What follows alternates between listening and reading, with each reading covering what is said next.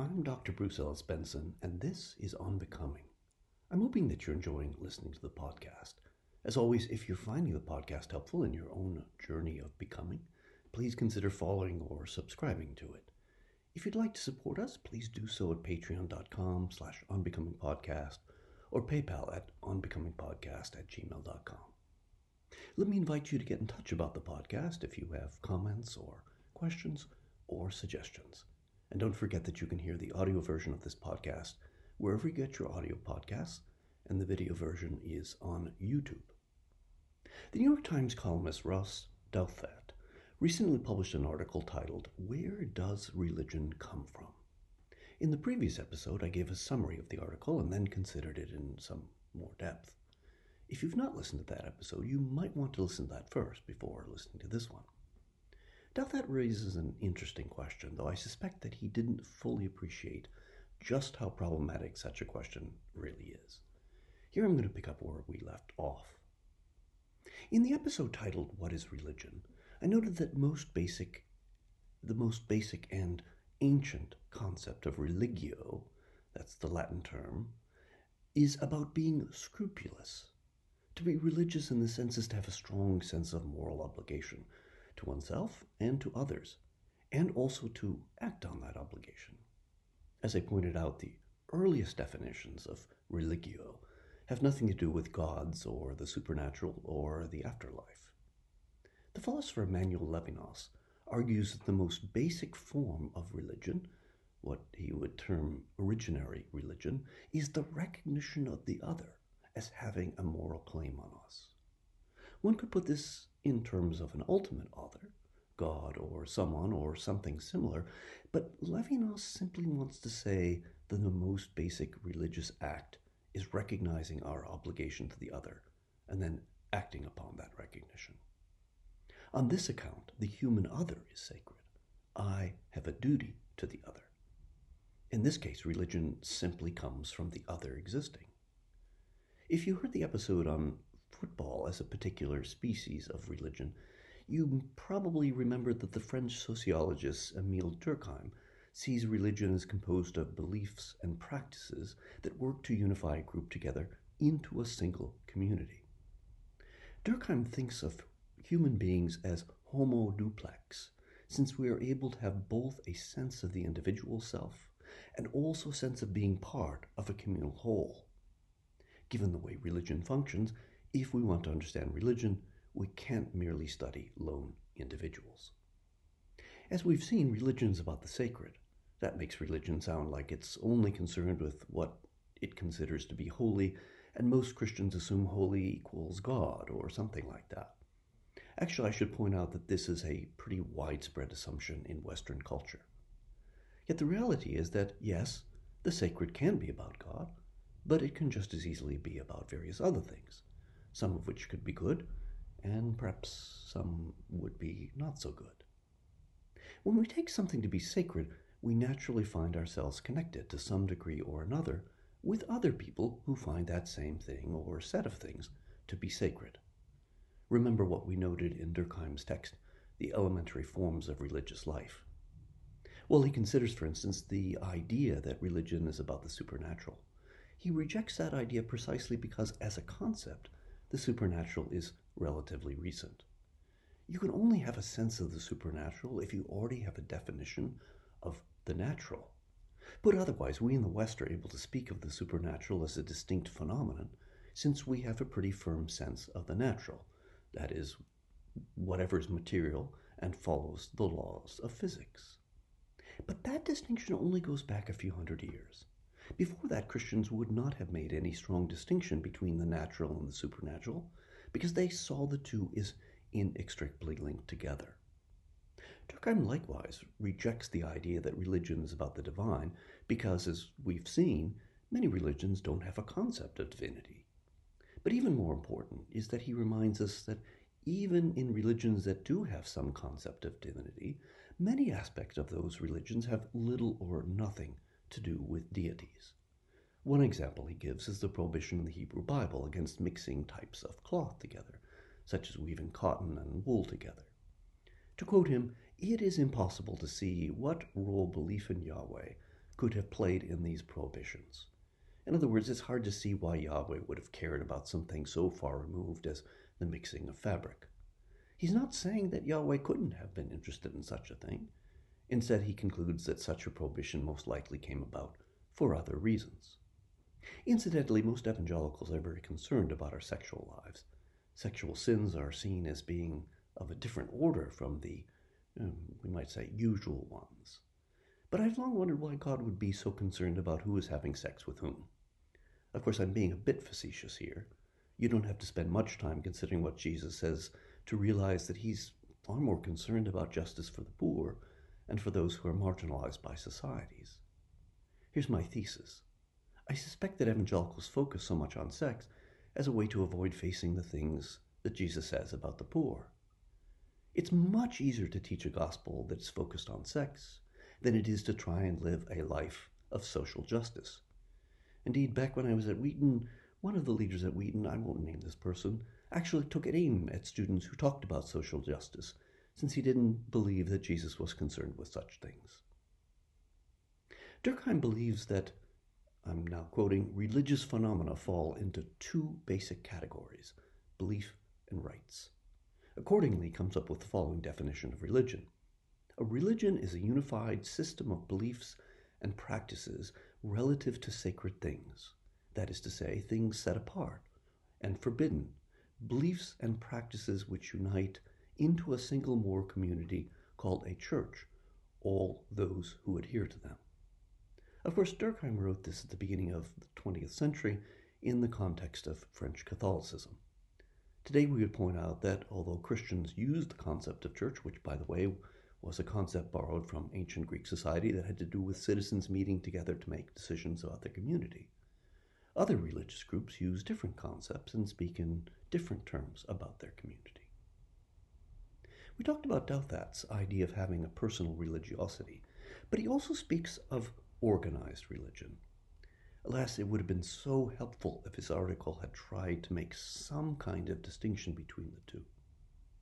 To give him credit, he does say that organized religion, and now I'm quoting, mostly reflects the societal need for a unifying moral metaphysical structure, a shared narrative, a glue to bind a complex society together. But he doesn't explain how the personal sense of religion fits with this organized sense of religion. Are the two vastly different things, or do they connect in some way? It's not helpful to introduce a distinction that isn't actually defined. What's the difference between personal and organized religion?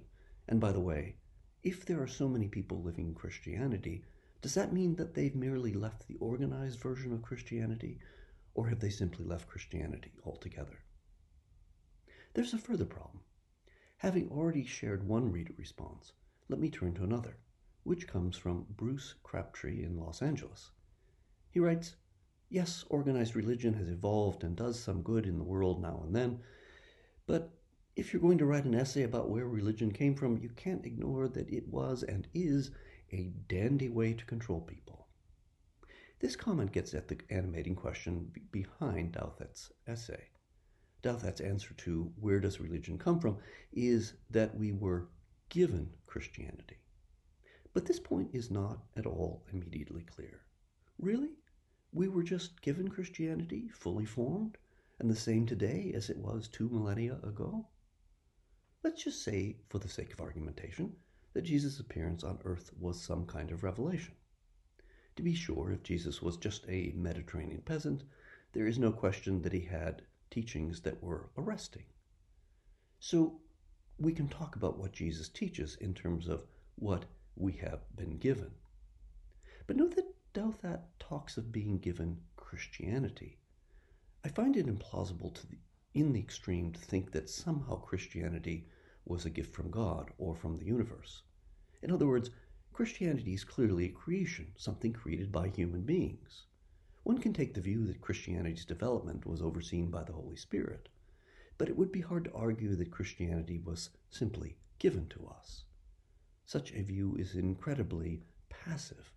Somehow Christianity just arose on its own. That's the kind of view that my intro students often had. They assumed that Christianity had somehow just fallen from the sky fully formed. When they were exposed to the history of the canon and the fact that many Gospels didn't get included in that, they started, though only barely, to realize that Christianity was somewhat of a construction. While Christianity is partially the result of reading Jesus' teachings, there's so much more at work in Christianity. As I've pointed out, you could actually believe all the metaphysical bits. Jesus is the Son of God, the Father and the Son are with Jesus part of the Trinity, etc., and still not take Jesus' teachings seriously at all. While I don't want to dwell on this point, most evangelicals are particularly interested in what Paul says, and sermons in evangelical churches tend to be largely focused on Paul's letters.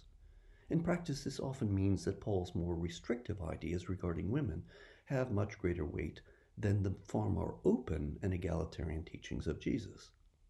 But again, even if we say that Paul's letters and the Gospels were given to us, the reality is that various Christian expressions or denominations or groups place varying emphasis on the views expressed in these books, as well as having pretty significant differences as to what all of this means.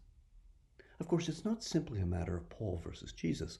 At some moments, Paul seems just as open as does Jesus, such as when Paul says that in Christ, the distinctions of male and female, slave and free, and Jew and Greek make no difference. But I should point out that in my experience in the evangelical world, this was not a particularly well-emphasized doctrine or conception. I suspect this was partly due to the fact that if one takes Paul seriously, then racism is simply unacceptable, as is misogyny. In any case, it would be too much to say that Christianity has simply been given to us. Not surprisingly, many of the 1.6 thousand comments on Douthat's article have a very different answer to the question of where religion comes from. For someone with the handle Oraculum Ancient, the answer to the where is fear, ignorance, hatred of the other, and insecurity. I don't think that anyone could suggest that fear isn't an aspect of religion. Here it's worth considering what Bertrand Russell had to say about the origins of religion. Religion is based, I think, primarily and mainly upon fear. It is partly the terror of the unknown, and partly, as I've said, upon the wish to feel that you have a kind of elder brother who will stand by you in all your troubles and disputes. Fear is the basis of the whole thing.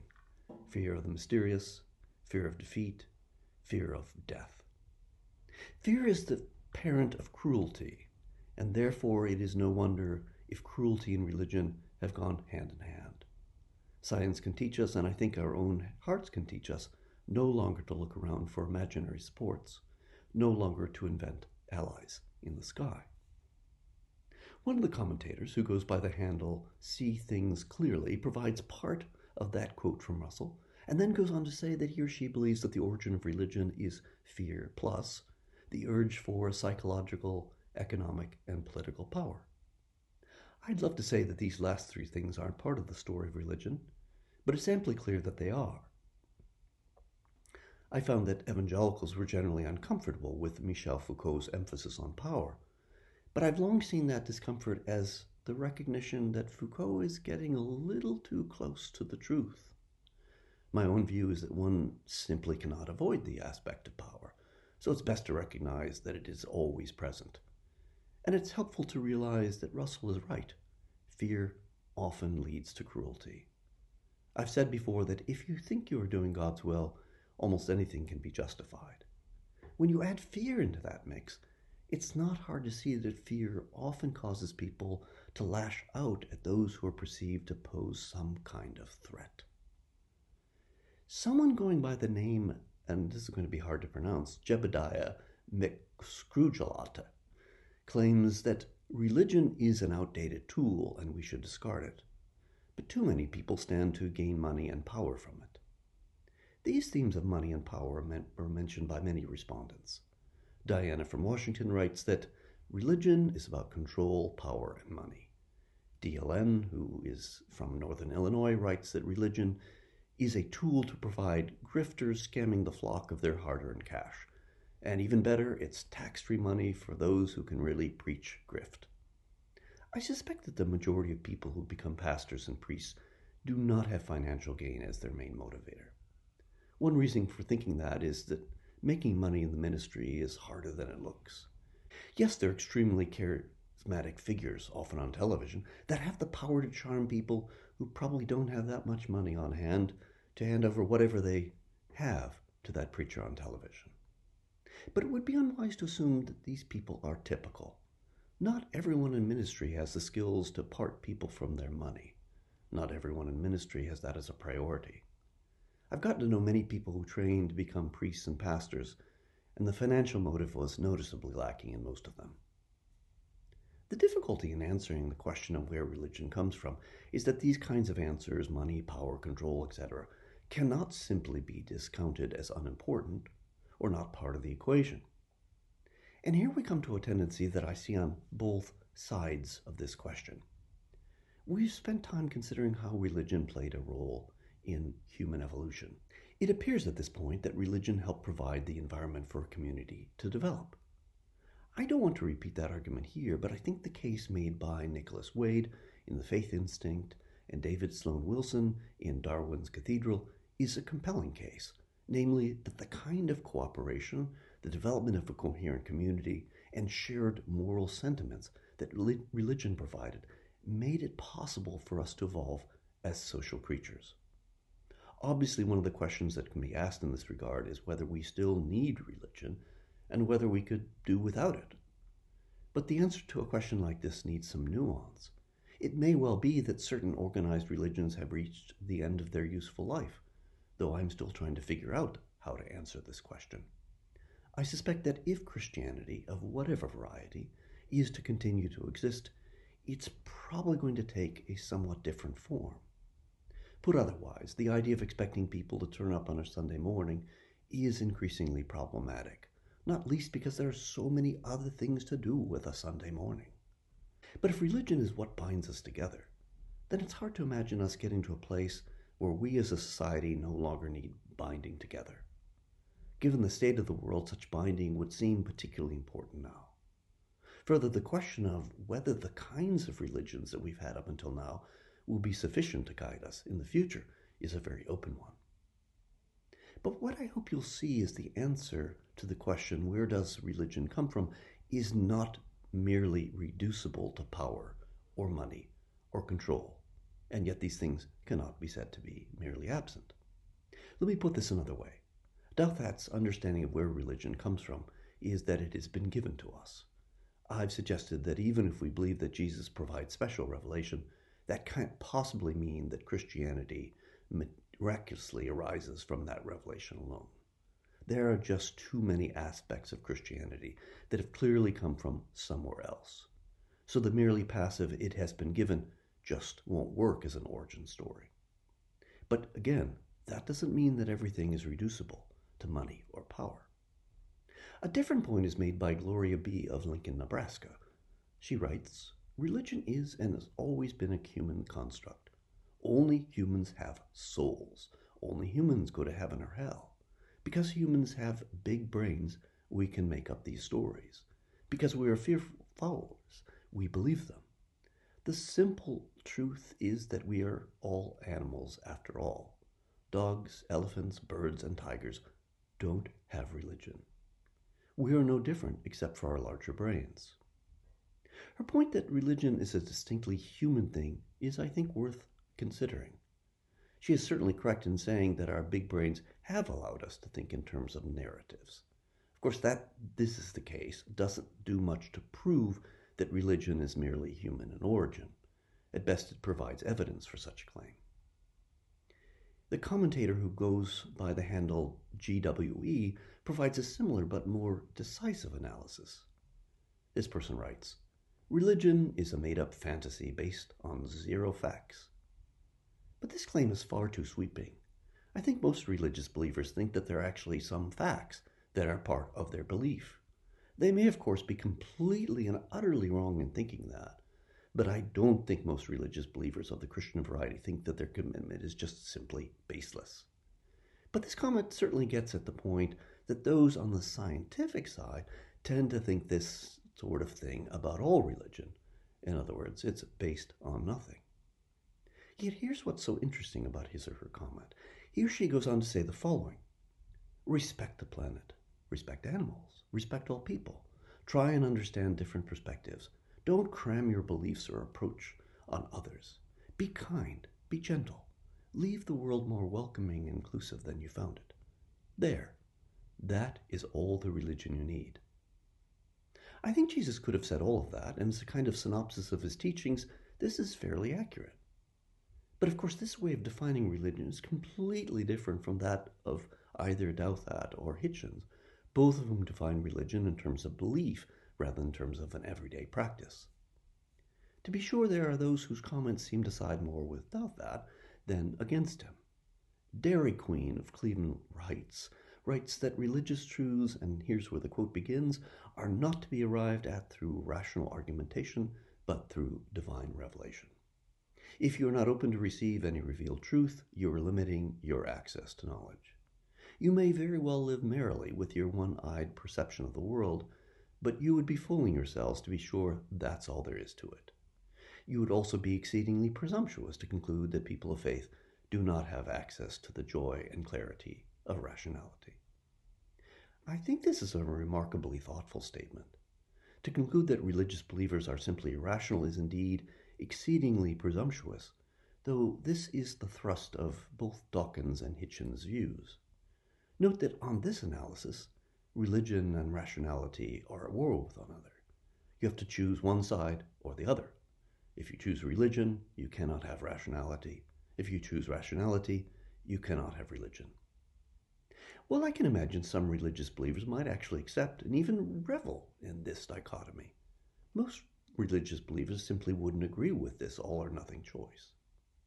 An even more dichotomous kind of comment comes from someone named Tony Pickard in Anchorage, who writes that, and here I'm quoting, some sort of sky daddy whipped up the universe in exchange for money and a promise from the faithful to abort their critical thinking skills if they ever had any. That's where religion comes from. Again, I think this caricature of religious folks is truly unfair.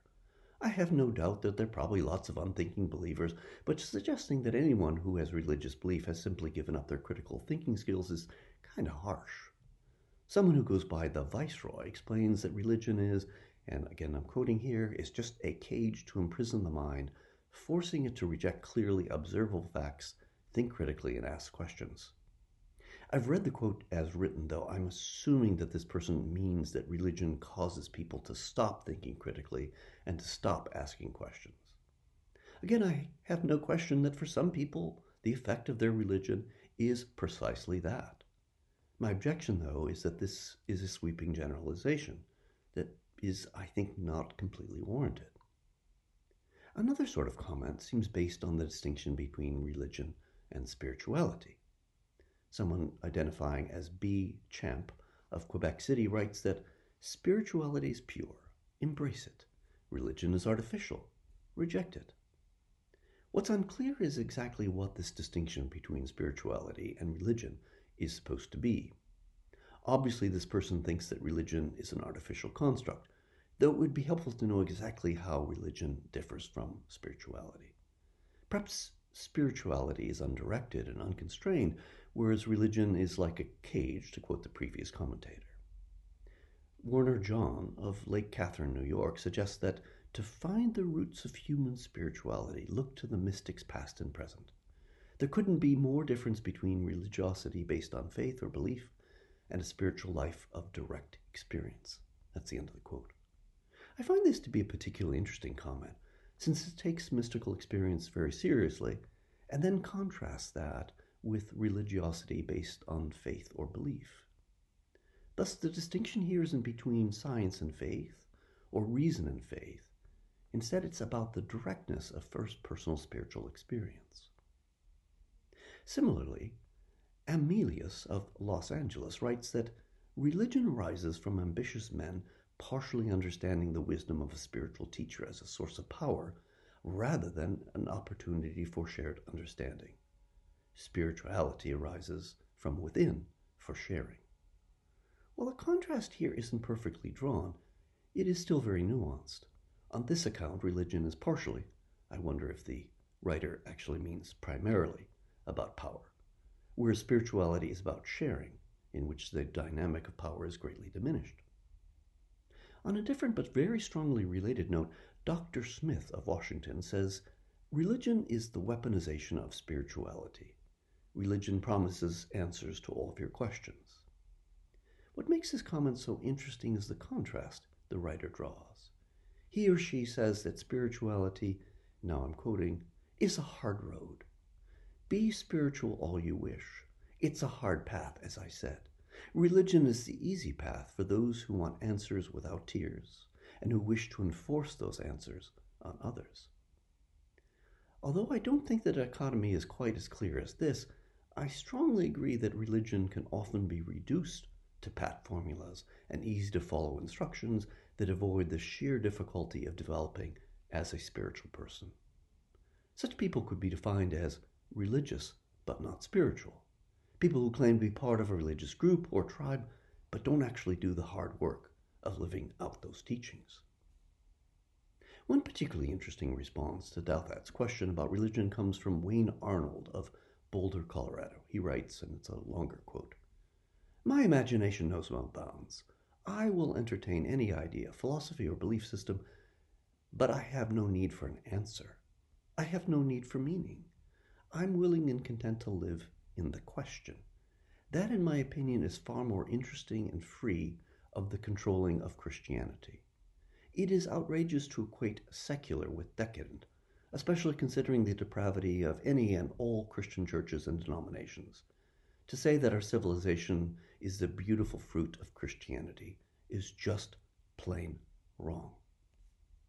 There's something remarkable and truly admirable about this comment. The writer is willing to explore various possibilities, but doesn't need a firm answer or some kind of meaning in order to make his life complete. I have to say, in addition, that his point that secular does not equal decadence is an important correction to Douthat, who often accuses non-believers of decadence. I suspect that Douthat has probably read some Nietzsche, but equally probably doesn't have any idea that Nietzsche thinks that many religious believers are the ones who are decadent. As to Western civilization being the fruit of Christianity, it turns out that Arnold is wrong here, although one could never say that the West is simply the fruit of Christianity. The contribution by Christianity is so huge that it's hard even to see just how deep it even goes. And this leads me to my final comment on Douthat's essay. Remember that he talked about atheist materialism, that's his phrase, as the other to Christianity. Given the way Douthat has set up this dichotomy, it would appear that atheistic materialism and Christianity are about as far away from one another as possible. But the reality is that the Enlightenment involved taking many Christian ideas and putting them into secular language. In other words, the idea that outside of Christianity there are no Christian ideas or Christian ideals ends up being a significant misunderstanding of how Christianity gets transmitted, even in secular circles. Alas, one would think that Douthat would get that. In previous episodes, I pointed out that all of the culture war issues stem from Christianity. Both sides stem from Christianity. So you have the Me Too movement, which can easily be seen as an extension of the idea that human beings, including women, have intrinsic worth and deserve respectful treatment. Those arguing against the Me Too movement are often evangelicals and other religious folk who have chosen to weaponize Paul's most misogynistic sounding words. Note that I'm trying to say as neutral as possible as to whether Paul actually is a misogynist. The same goes for the Black Lives Matter movement, which is utterly dependent upon the idea that human beings have intrinsic worth and deserve respectful treatment. Thus, as it turns out, even the most secular or atheistic person in the West has already imbibed many Christian principles. That they do not see them as having a Christian origin is precisely what has made them so powerful. And that means that the clear-cut dichotomy Douthat is trying to establish just won't work. I'll have more to say about atheism in the coming episodes, but the most important thing to say at this point is that the atheist is only one letter away from being a theist. That letter does indeed make a difference, but that difference is not nearly as great as those on both sides think. Thanks for listening to Unbecoming. As always, if you're finding the podcast to be helpful in your own becoming, consider supporting us at patreon.com/unbecomingpodcast or through the PayPal app or paypal.com. The username for both of these is our email address, onbecomingpodcast gmail.com. You can also just follow us or click subscribe. I'm Dr. Bruce Ellis Benson, and I hope you'll join us for the next episode.